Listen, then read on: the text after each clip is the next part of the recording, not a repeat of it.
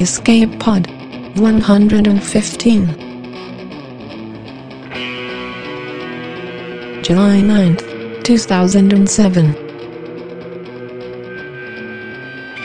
Today's story, Conversations with and About My Electric Toothbrush, by Derek Zumsteg. Hello, and welcome to Escape Pod. I'm Steve Ely.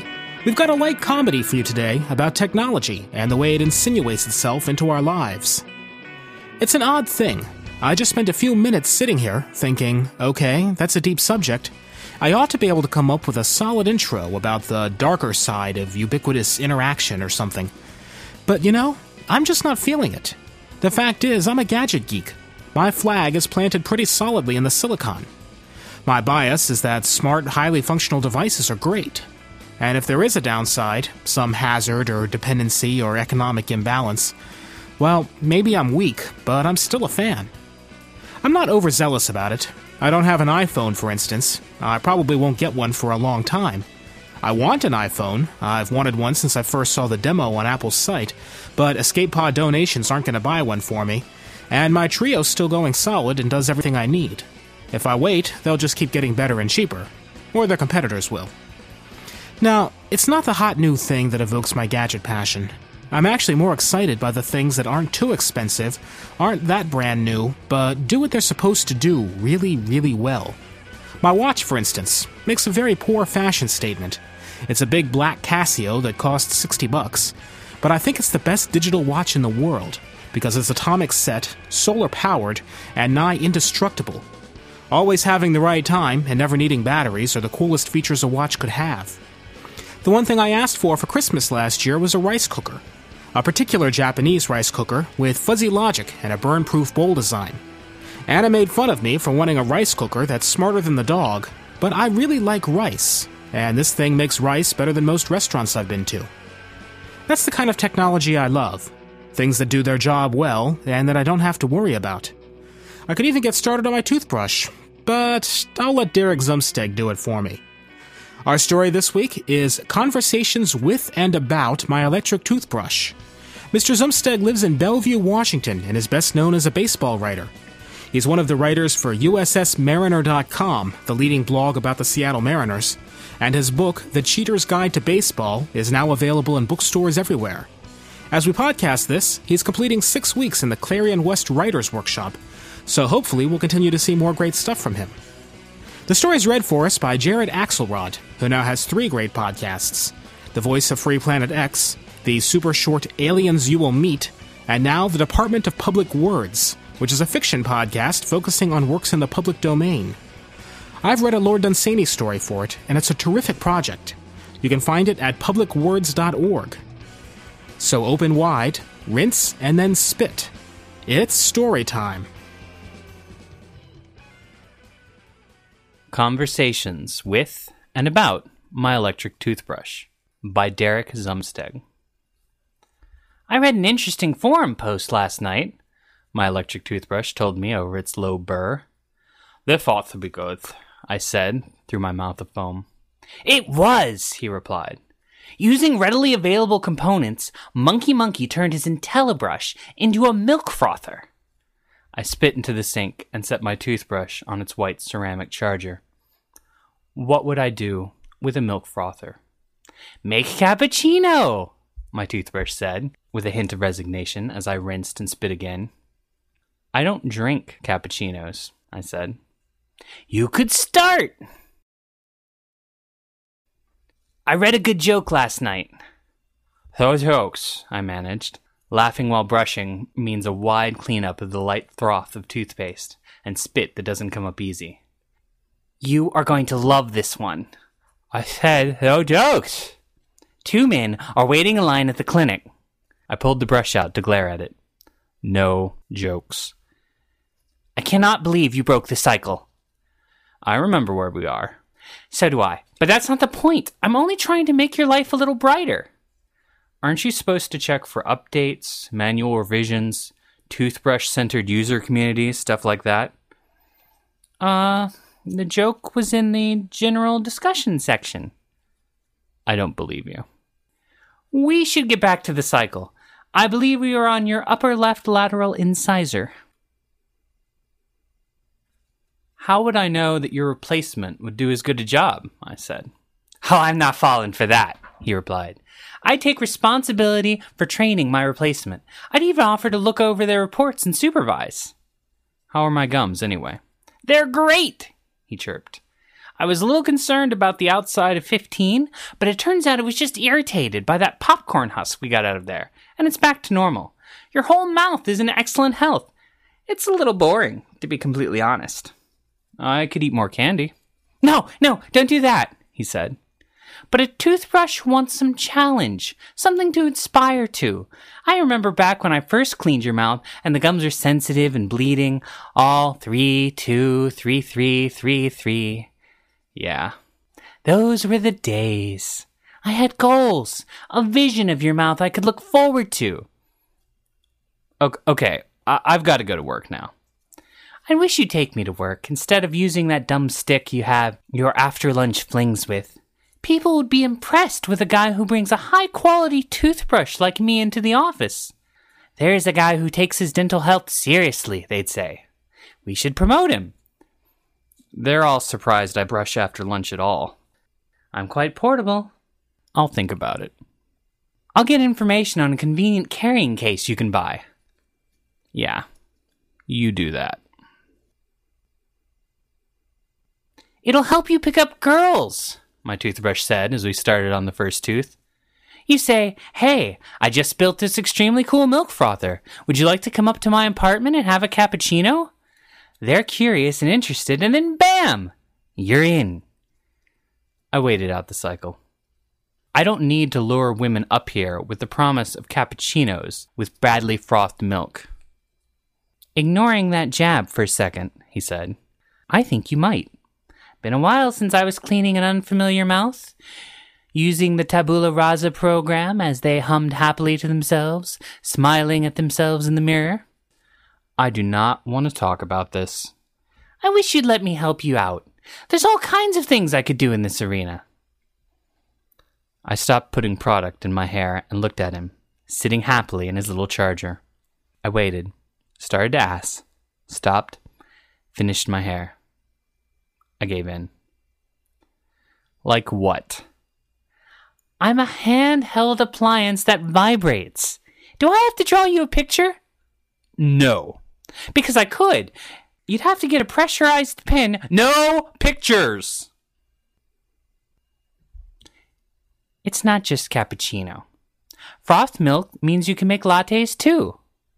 I don't drink lattes either. I'm going to start brushing now.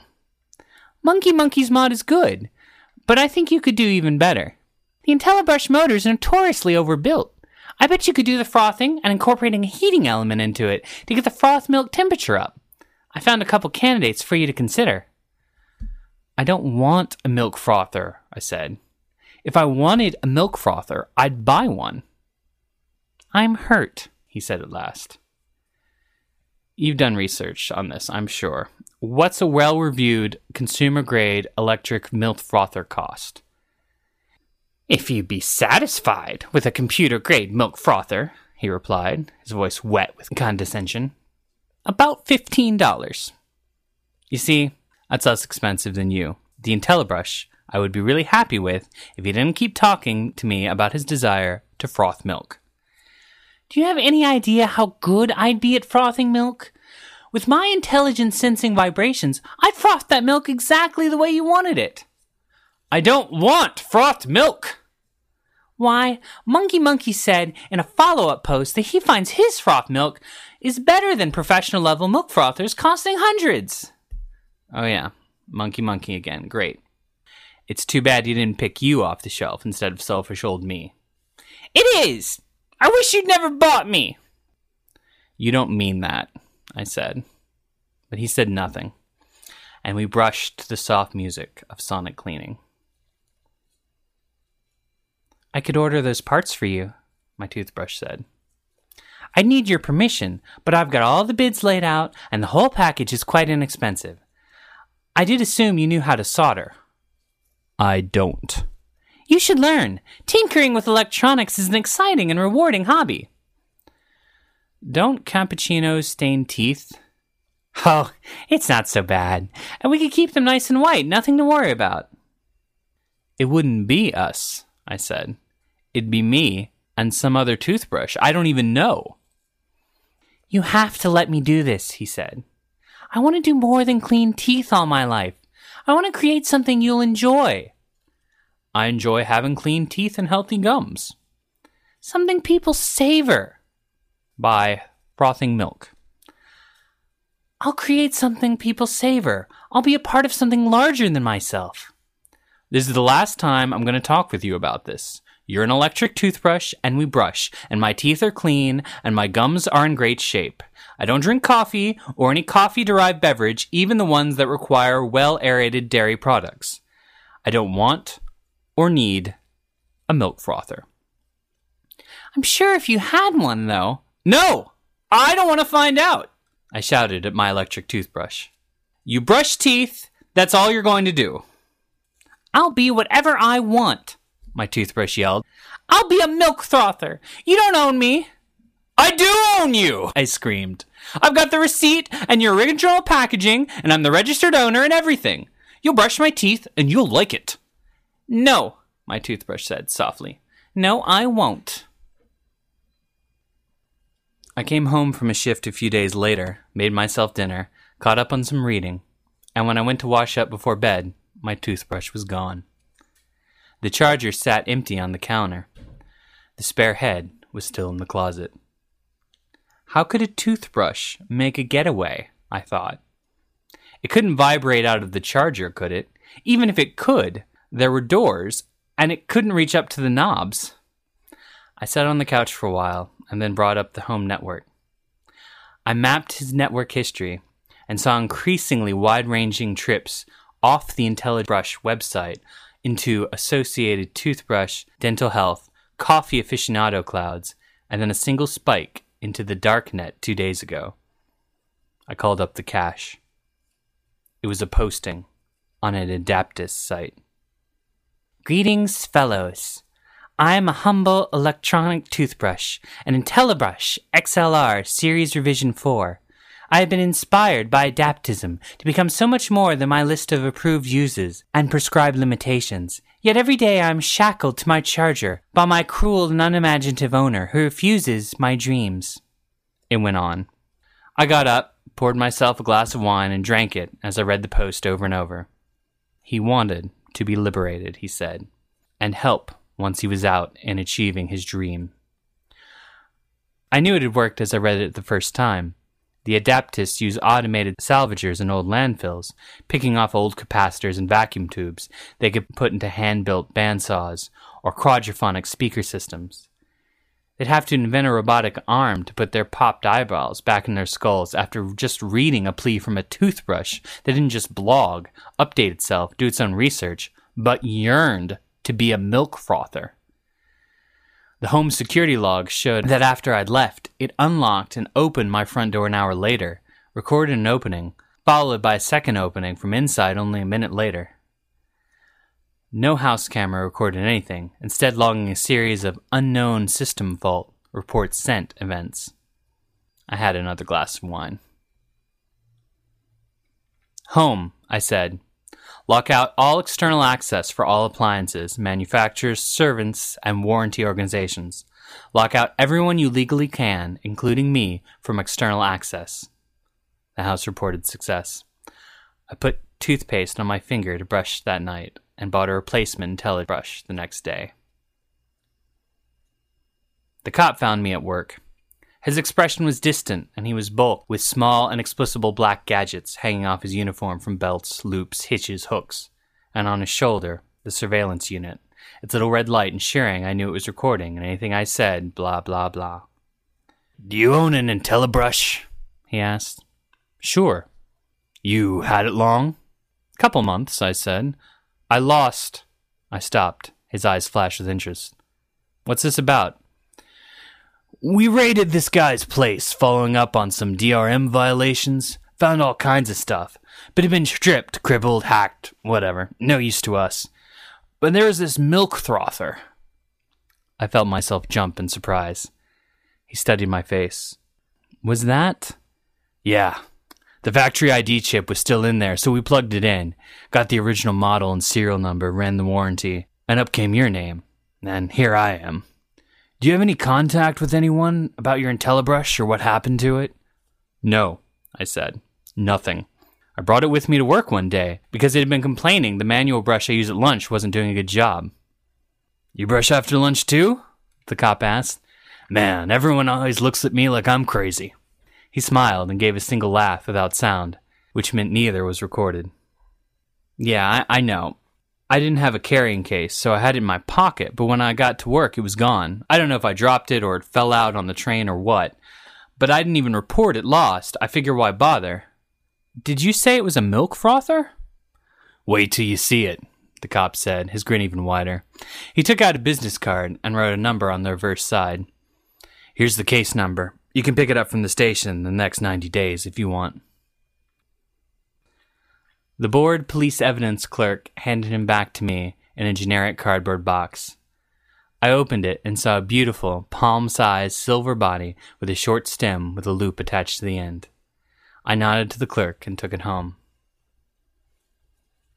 He fit, stem up, in his old standard IntelliBrush charger, now placed on the kitchen counter. Nothing happened. You still with us? I asked. I went frowning to check the connection. Hi, my former electric toothbrush said. Sorry, it takes me a couple seconds to start up now. I've got this new firmware. You don't care. Hey, I'm home. Welcome back. Thanks, he said. Good to be back in the house, Ned. I haven't been able to get on for a while. Yeah, I locked you out. Because I was letting strangers into the house? I understand. And then the cops had me and I couldn't dial out, so you know how it is. I told them I lost you on the way to work. I pretended I'd been wiped. I'm so sorry about that. I looked at his chrome shell, glowing softly blue on my kitchen counter. You look good. I've seen my pictures, he said with some pride. I'm happy my ambient light idea turned out this well. It's a nice effect, if I may. It is. So, how's my replacement? Okay, I said. I don't really feel as good, though. Be patient. It does take a couple months to get fully adjusted, he said. But look, I feel bad. I'll have a talk with him, see what I can do, help him get up to speed. You did promise you would. Yes, I did. So, do you have any milk you'd like me to froth? I do. I drink cappuccinos now, and I like them. So does Annabeth.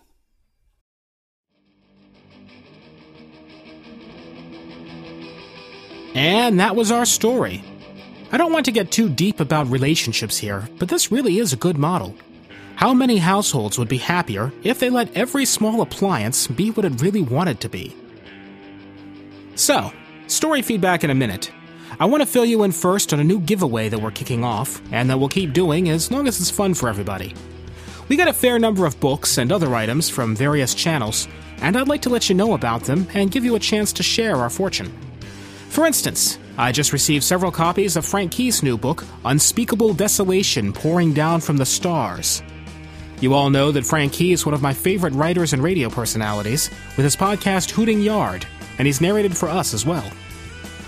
I've thought about how to give this stuff away, and I don't want to run another contest or anything. Instead, I'd like to send books out to the people who are helping spread the word about Escape Pod. So here's the deal. Every week that we have stuff to give away, I'm going to randomly pick a result out of that week's Technorati search on our URL, escapepod.org. Technorati is a search engine for blogs. I'll contact the blogger who mentioned us and see if he or she wants our stuff, and give that blog a shout-out here on Escape Pod. Everybody's promoted, everybody wins. The only way to win is to have a blog or live journal or whatever and talk about us. It doesn't have to be positive, and it doesn't have to be deep. It does have to be more than just, I'm posting this blog entry hoping that Steve will send me a book. You have to say something real. And you need to include the URL, or I won't know. So those are the rules. Does that make sense? This week's winner is Matthew Kressel, owner of Census 5 Press and publisher of the fantastic new zine Sybil's Garage. He commented that James Tremarco, who's in his writers group, had sold another story to us. You'll be hearing that story here soon enough. You can find Matthew's blog at census5.com, and he gets a copy of Frank Key's Unspeakable Desolation Pouring Down from the Stars, full of tragedy, pathos, and mute blind magnetic love monkeys.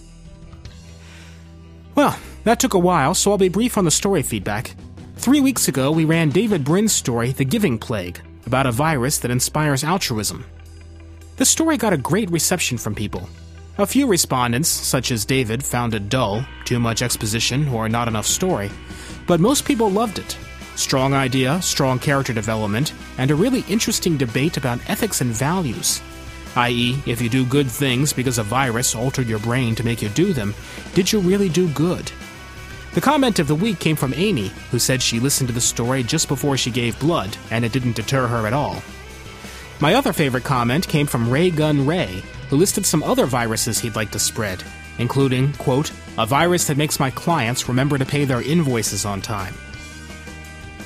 Escape Pod is a production of Escape Artists Incorporated and is distributed on a Creative Commons Attribution Non-Commercial No Derivatives license. If this podcast wants to see the world, you can let it go. But please don't use it to froth milk. You can also check out our horror podcast, Pseudopod, at pseudopod.org, and buy collectible archive CDs at poddisc.com. And if you like what you're hearing, please tell your friends, and consider leaving a donation via the PayPal button on our site. Our music is by permission of Daikaiju. Hear more from them at daikaiju.org. That was our show for this week. Our closing quotation comes from John Tudor, who said, technology makes it possible for us to gain control over everything, except over technology. We'll see you next week. Until then, have fun.